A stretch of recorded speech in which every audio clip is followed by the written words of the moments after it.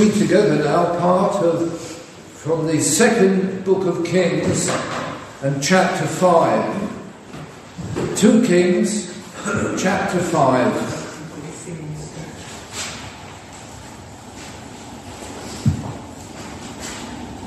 Let us hear the word of God. Now Naaman, captain of the host of the king of Syria, was a great man with his master and honourable, because by him the Lord had given deliverance unto Syria. He was also a mighty man in valour, but he was a leper. And the Syrians had gone out by companies and had brought away captive out of the land of Israel a little maid, and she waited on Naaman's wife. And she said unto her mistress, Would God my Lord were with the prophet that is in Samaria, for he would recover him of his leprosy. And one went in and told his Lord, saying, Thus and thus said the maid that is of the land of Israel. And the king of Syria said, Go, and I will send a letter unto the king of Israel. And he departed and took with him 10 talents of silver and 6,000 pieces of gold and 10 changes of raiment. And he brought the letter to the king of Israel, saying, Now, when this letter is come unto thee, behold, I have therewith sent Naaman my servant to thee, that thou mightest recover him of his leprosy. And it came to pass, when the king of Israel had read the letter, that he rent his clothes and said, Am I God to kill and to make alive, that this man doth send unto me to recover a man of his leprosy? Wherefore I consider, I pray you, and see how he seeketh a quarrel against me. It was so, when Elisha, the man of God, had heard that the king of Israel had rent his clothes, that he sent to the king, saying, Wherefore rentest thy clothes? Let him come now to me, and he shall know that there is a prophet in Israel. So Naaman came with his horses and his chariot, stood at the door of the house of Elisha. And Elisha sent a messenger unto him, saying, Go and wash in Jordan 7 times, and thy flesh shall come again to thee, and thou shalt be clean.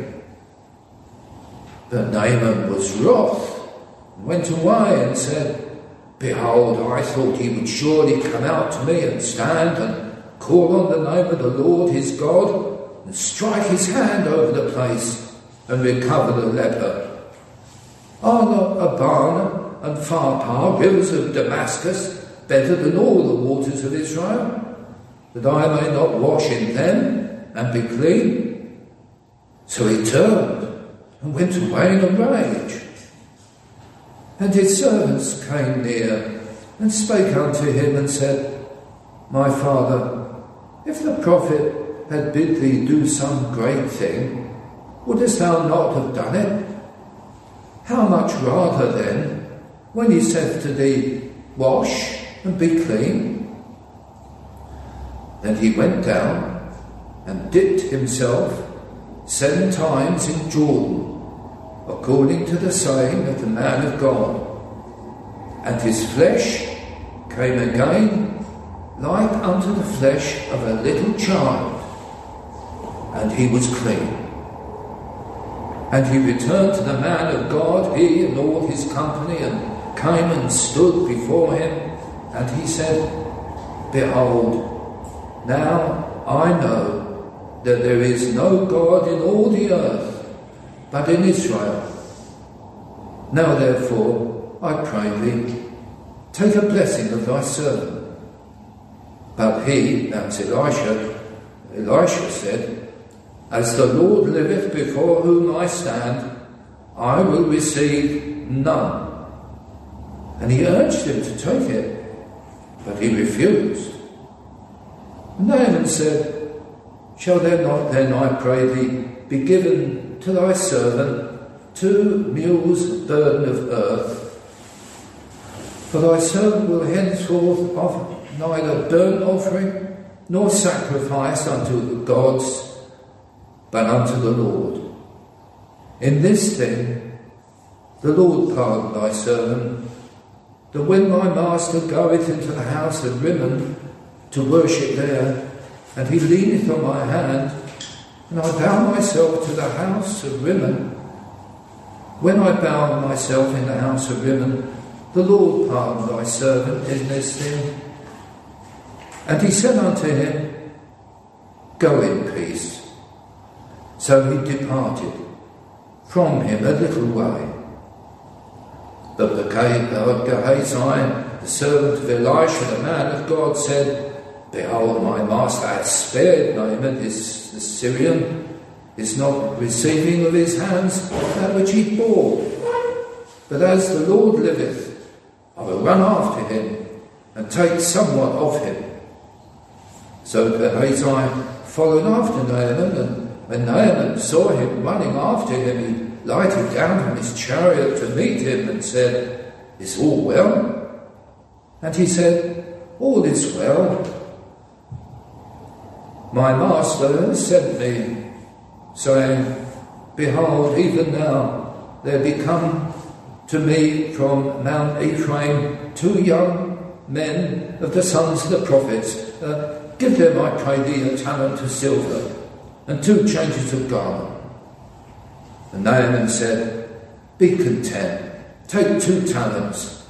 And he urged him, and bound 2 talents of silver in 2 bags, with 2 changes of garment, and laid them upon 2 of his servants, and they bare them before him. And when he came to the tower, he took them from their hand, and bestowed them in the house, and he let the men go, and they departed.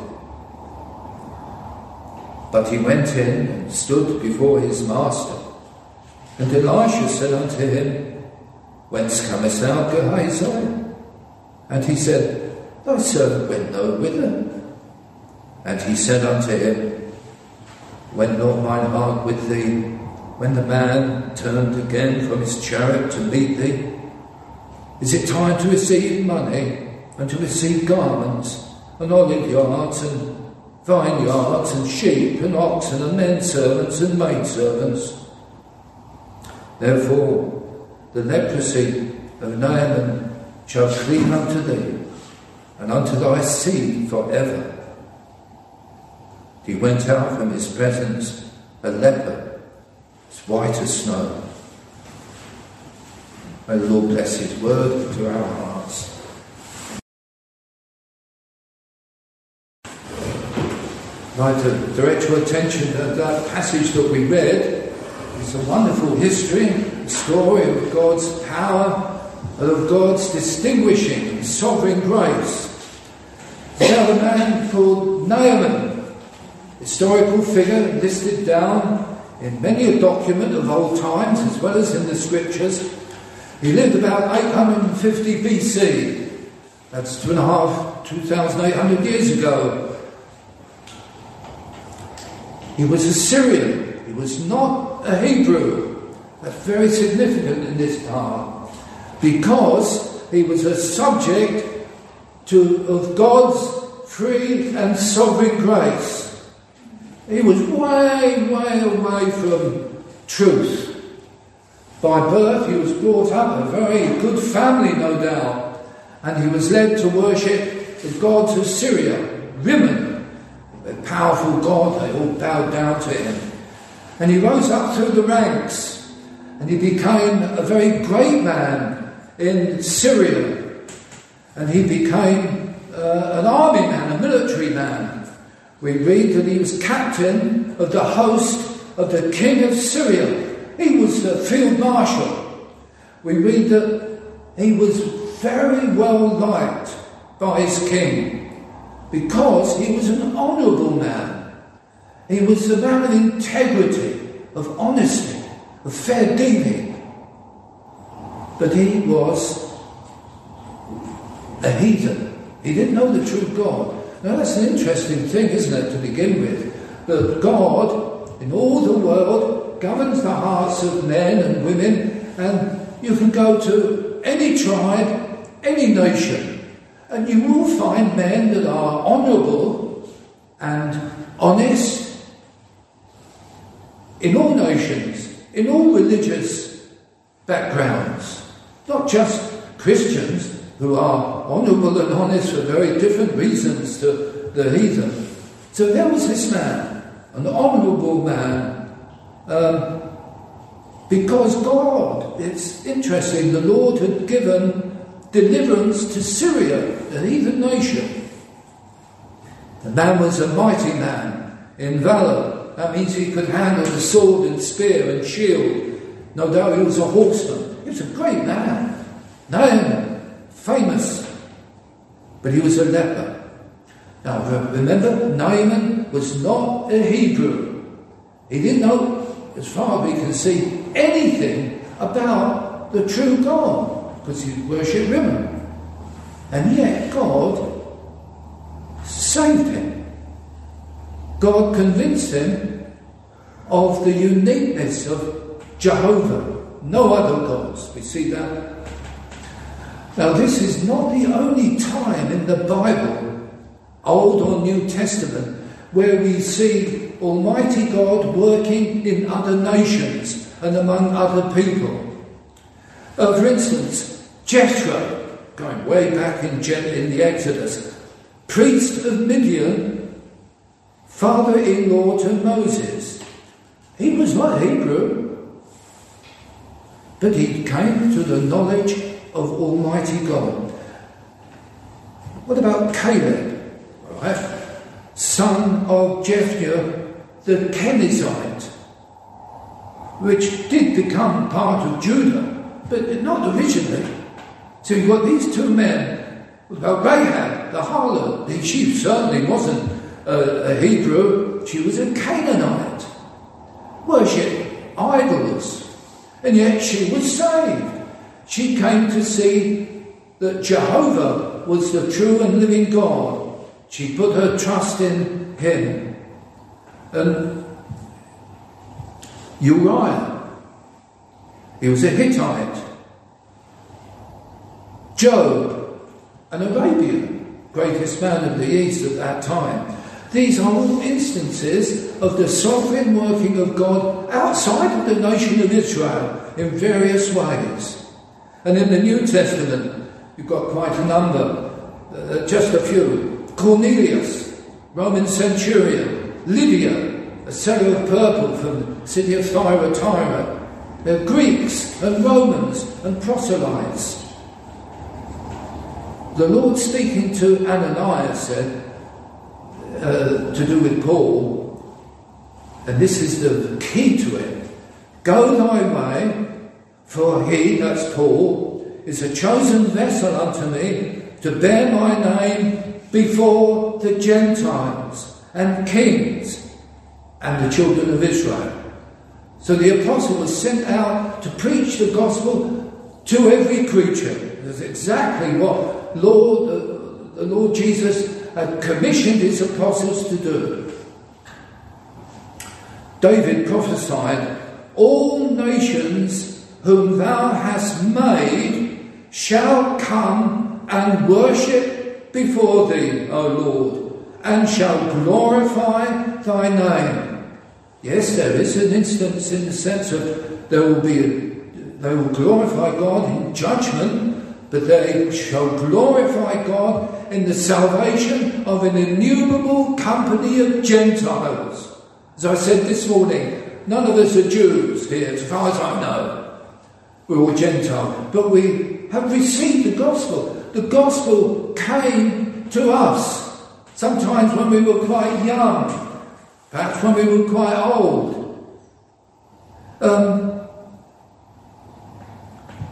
How did the gospel come to our country, to England, this island? Well, we don't know. There have been various guesses about the earliest mention, as far as I know, of Christianity in England is at about 250 AD. If you go down to Kent, to Luddingston, there is a Roman villa, which dates from about 300 AD, and in that villa is a place of Christian worship. They've got the Rho Tri sign, which is a symbol, early symbol of Christianity. It probably came to England in the knapsack of a Roman soldier, because many of the soldiers, like the centurion, were converted, became Christians. In any way, the gospel came to our own land. And those of us that were born and brought up here, perhaps all of us here, we were taught the gospel, perhaps in Sunday school, in various ways. Perhaps when we were older, and the Lord has brought us into a place like this, where the Word of God is preached. It's a remarkable thing that we are here at all.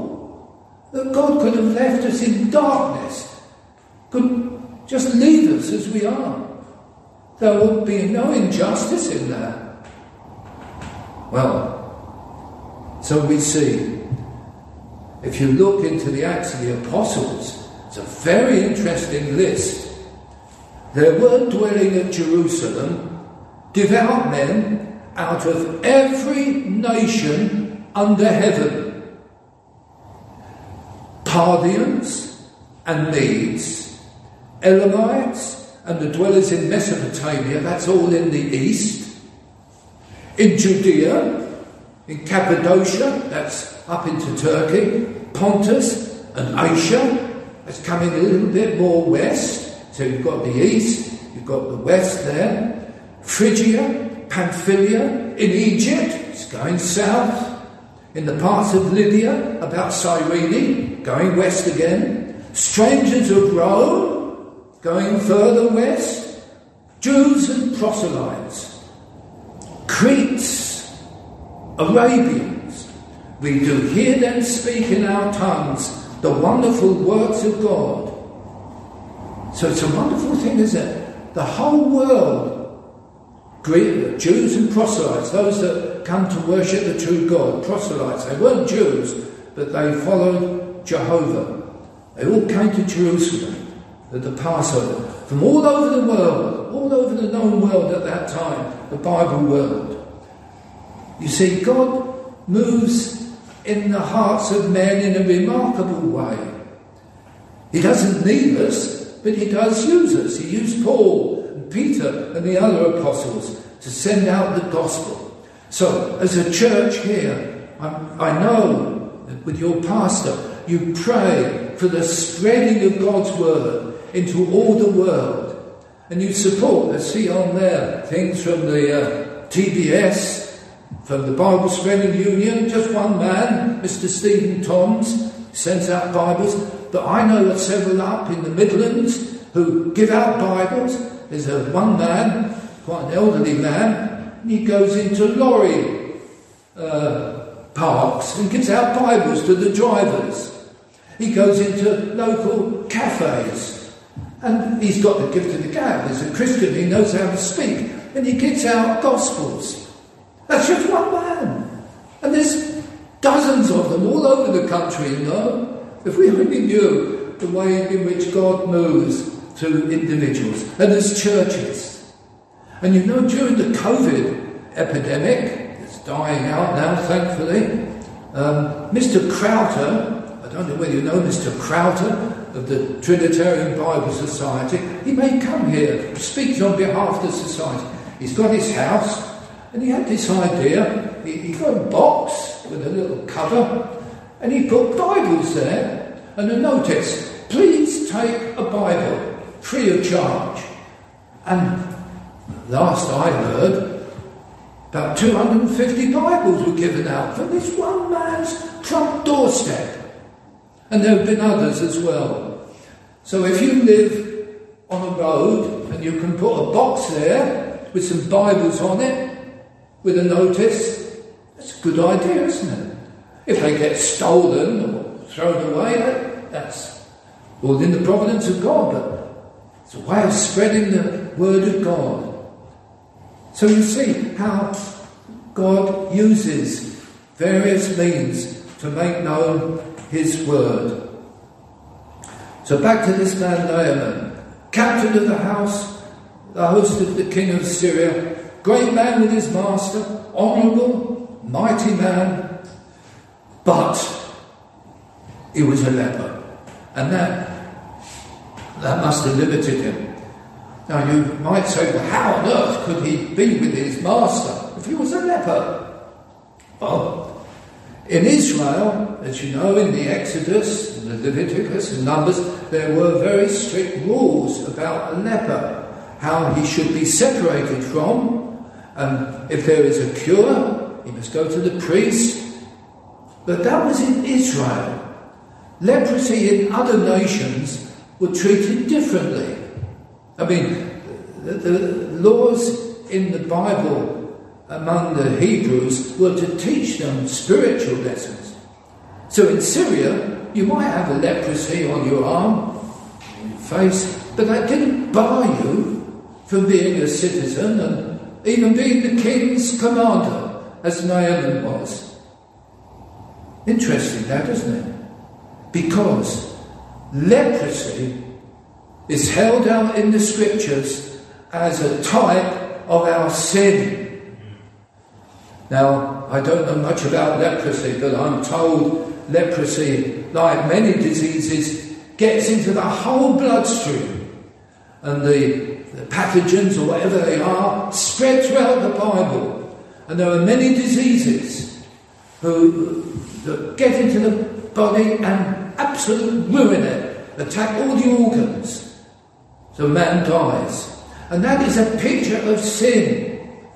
You see, in Adam, I know I'm telling you things that you probably know, but to be reminded forcibly, we fell in Adam. You sinned because Adam sinned. He was the representative of all men, all born of Adam, fell into sin because of his first sin, his disobedience, his rebellion against the command of God. Because he sinned, if you're born a human being, you're born with original sin. The Bible talks about being dead in trespasses and sins. That's another matter. But you're born with original sin, and there's nothing you can do about it. There's no cure among men. Nothing, absolutely nothing. Sometimes the Bible refers to, Paul does, dead in trespasses and sins. Now that's a very strong statement, isn't it? If you're dead, you're dead. And you can't get deader than dead. So it's no good coming to a corpse and saying, get up. Because it won't, it's dead. It can't. But the Lord Jesus can. He came to the tomb of Lazarus and called the dead to life. He raised that son of the widow of Nain. He raised Jairus' daughter. He alone can raise the dead to life again. And that is a wonderful picture of Christ working in the dead sinner's heart to give him a new birth, make him a new creature, so that he can live to God. He can rise from spiritual death and serve and love his God. So poor Naaman was a leper, but still in the employ and in the good esteem of his king.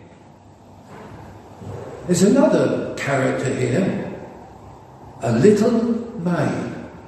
Now we can only guess how old she was. She wasn't 30, was she? She wasn't 20.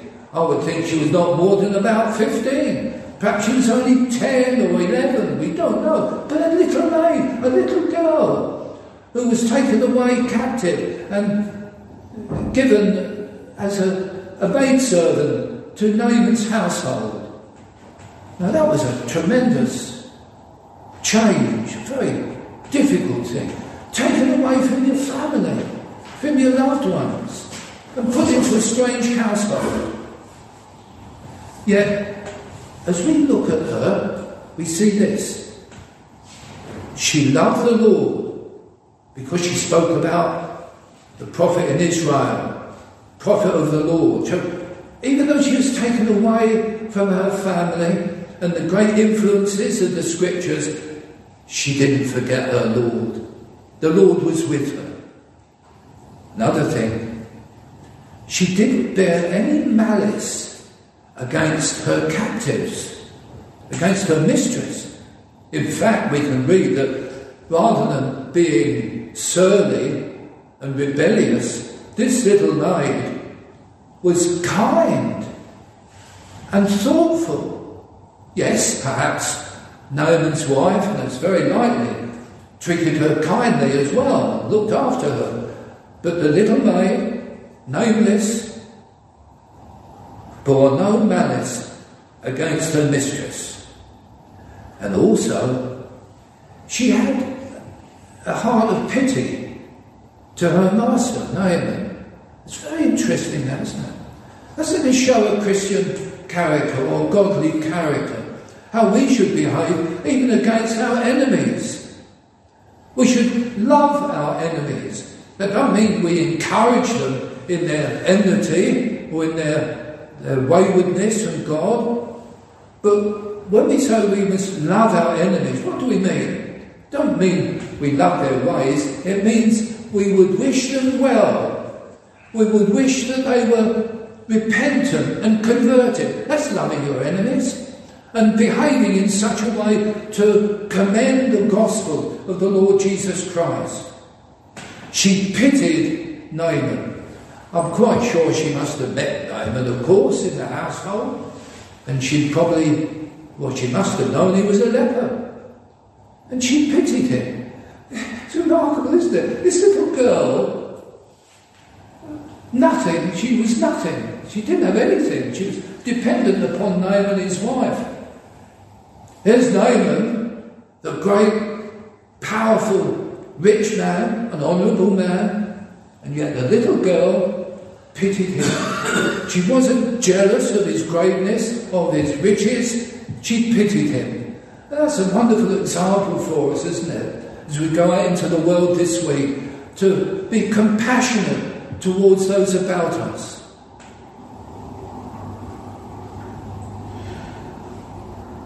Another thing, after this little incident, you hear nothing more about this maid. Nothing. Not even in the New Testament, when the Lord Jesus speaks about there were many lepers in Israel, but only Naaman was healed. The little maid is actually mentioned. They probably knew and remembered the history. What an encouragement then to us, to live like this little maid, even among those that are aliens. So there was Naaman. Naaman's wife, good wife. She's to be commended. The king of Syria, Ben-Hadad, of Damascus, great man, very important man. He liked his officer in charge, Naaman. The king of Israel, Jehoram, son of Ahab, just like his father. And Ahab was the worst king of Israel that was ever. He was a wicked man. And his son, Jehoram, was almost as bad. And the other character, Elisha, the prophet of Jehovah. So they're the characters. The history is very familiar. The Naaman's got the leprosy. The maid has got the cure, or got the method. So she goes and does what she can. She tells the mistress, there's a prophet living in Israel. He can help, to help the leper. So why did she do that? Well, I'm sure, probably first of all, just human pity. Just as a human being to another. A poor man having leprosy. If you can do anything, surely you will help. Yes. But there was a lot more to it. She wanted to bring honour to God.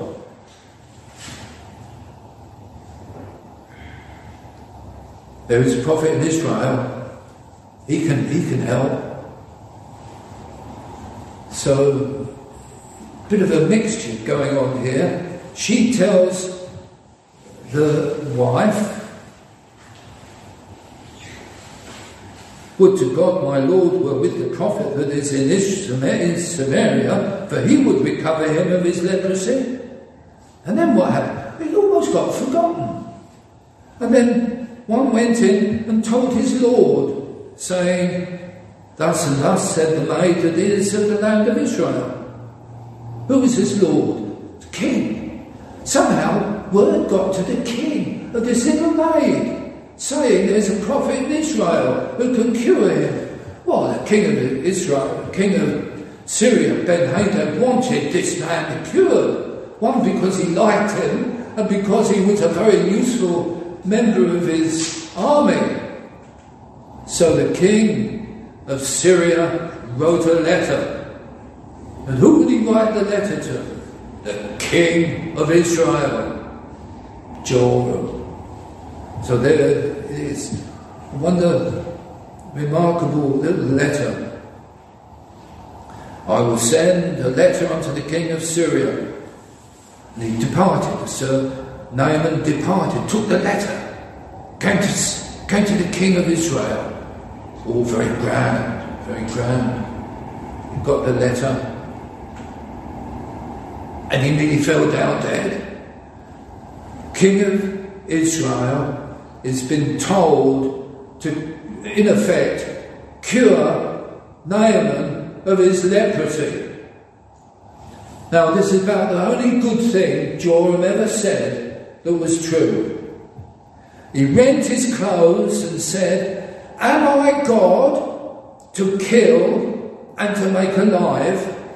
That's true. It's only God who can kill and make alive. That this man doth send unto me to recover a man of his leprosy. He said, I can't do it. I'm not God. I can't cure a man. I can't make a man alive who's going to die. He thought the worst. He said, Ben-Hadad wants to pick a quarrel with me so he can attack me, so he can undermine my authority.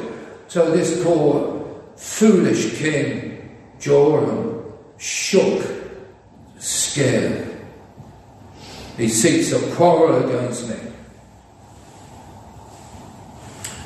Well, it was quite a stir, because we read that Elisha came to hear of what was going on. This miserable king of Israel, scared out of his wits, Elisha hears. Well, this is what the psalmist said many years later. Put not your trust in princes, nor in the Son of Man, in whom there is no help. His breath goeth forth, he returneth to his earth, and in that very day his thoughts perish.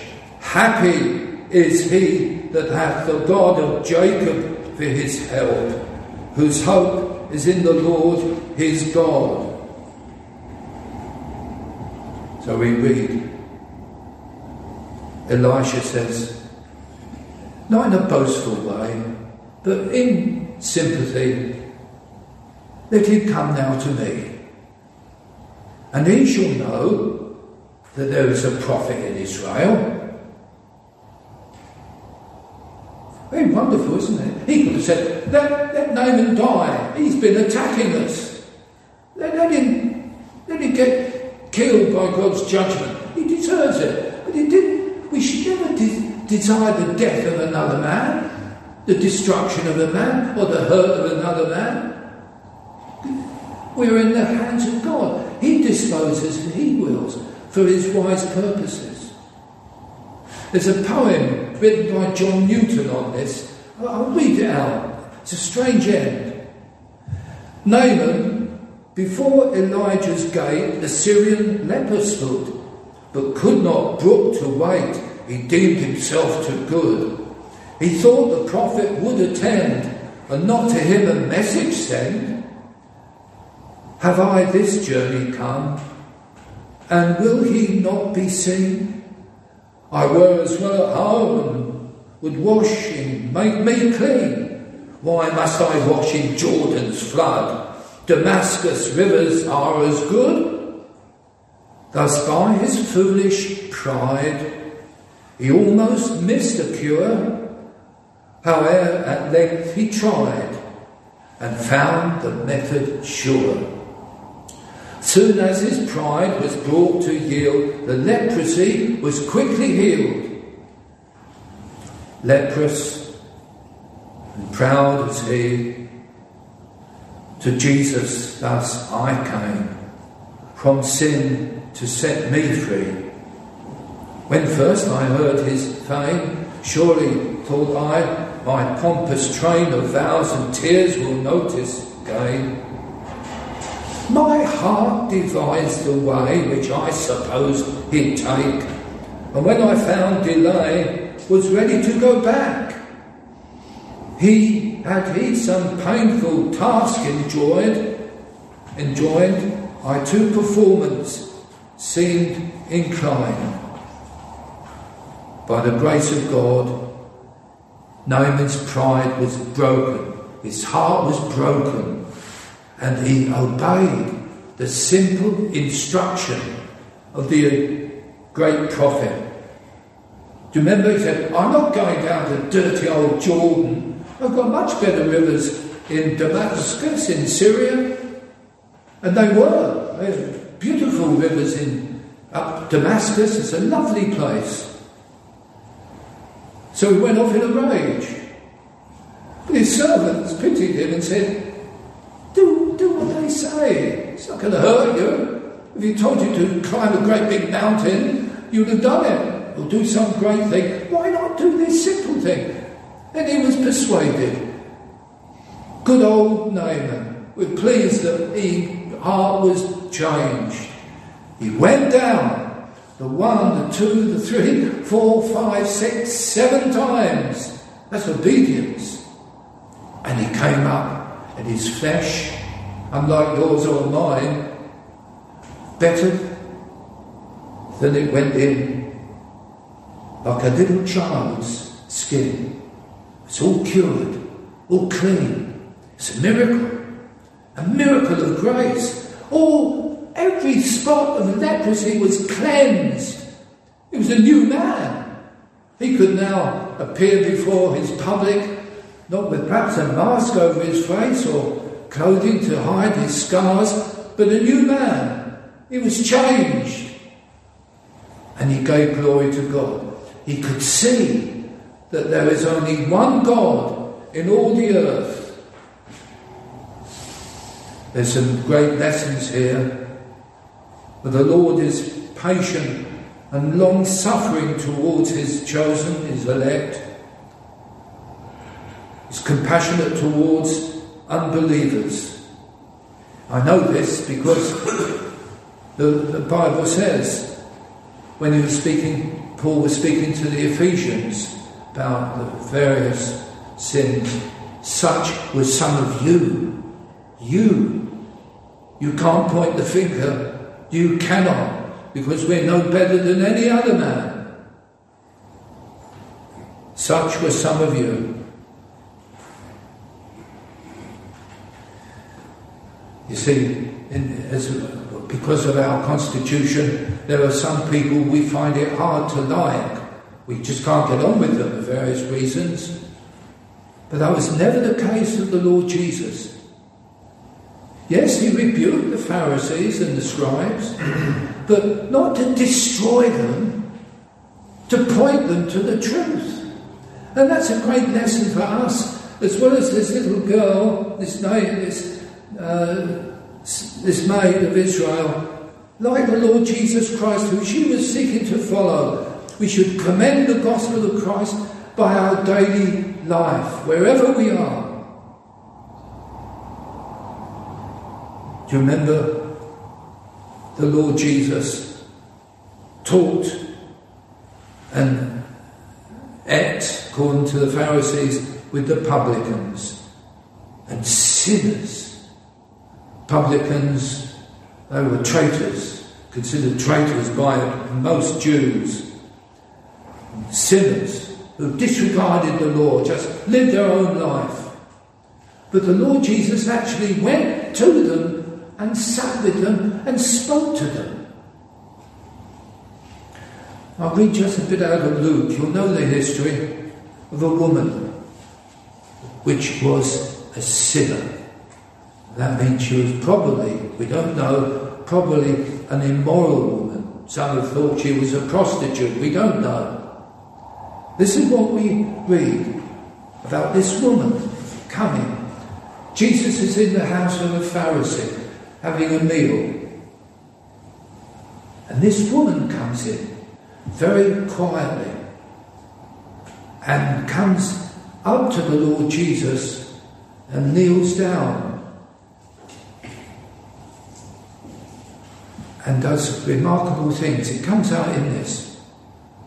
The Lord Jesus turned to the woman, this woman that anointed the Lord's feet with tears, kissed his feet and wiped his feet dry with the hair of his head, her head. And the Pharisee said, shouldn't allow that, that's all wrong. If Jesus knew who she was, but Jesus knew exactly who she was and the state of her heart. And he turned to the woman and said unto Simon, very interesting, there's the woman, but he's speaking to Simon, or perhaps Simon's there.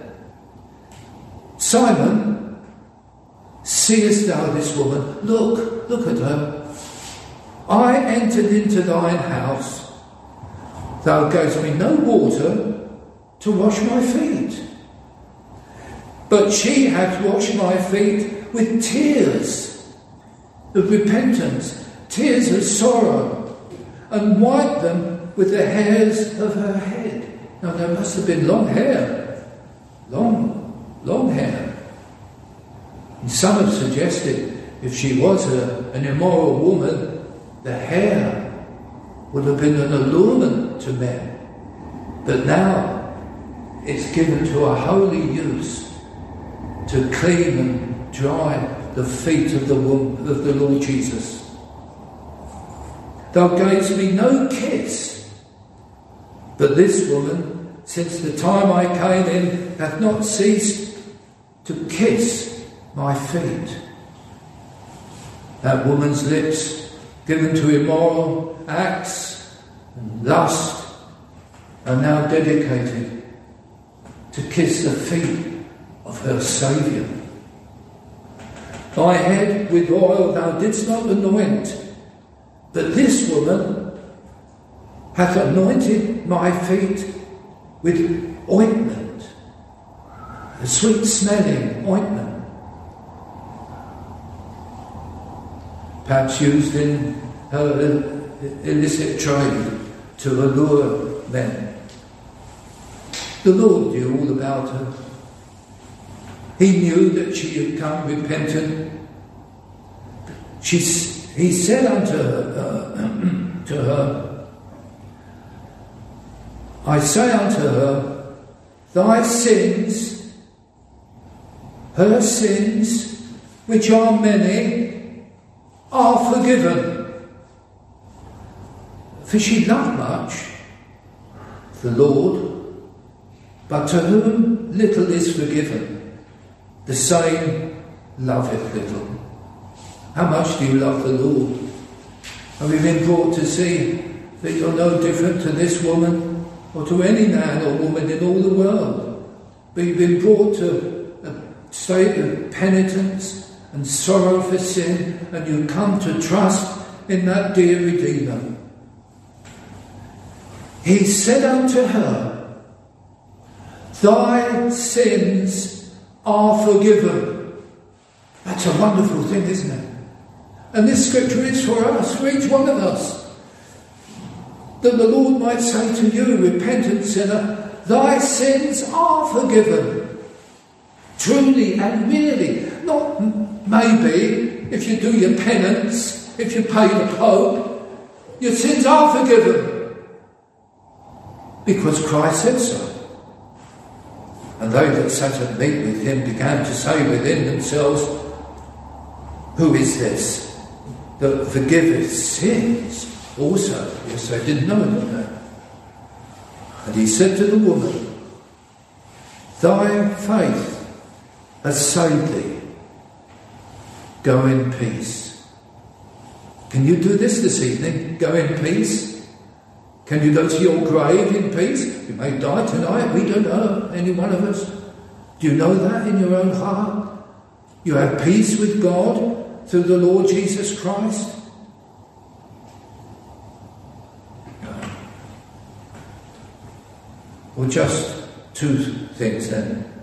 We should be submissive to the word of God, like Naaman was to the word of this little maid. Wherefore, whosoever therefore shall humble himself as this little child, the same is greatest in the kingdom of heaven. She was great. She was top of the pile, we might say, in heaven, because she humbled herself, this little girl. We should submit to our God, to his holy word, and to learn the lesson from the Saviour here.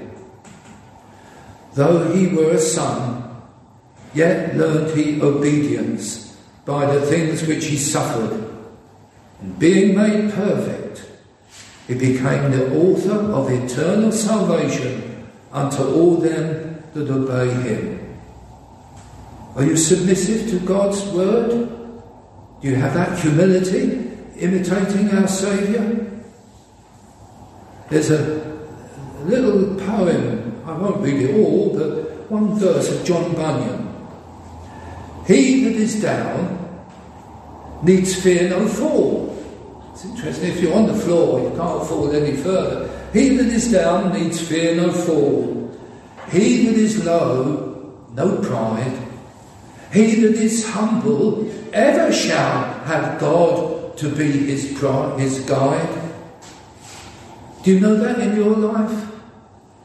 Submissive to God in all his dealings with us, to be those that are humble in his sight. Doesn't mean we're like Uriah Heep in Dickens' novel, not miserable. It means we are sturdy and firm for the Lord's truth, but before men, for Christ's sake, to show that humility that our Saviour did.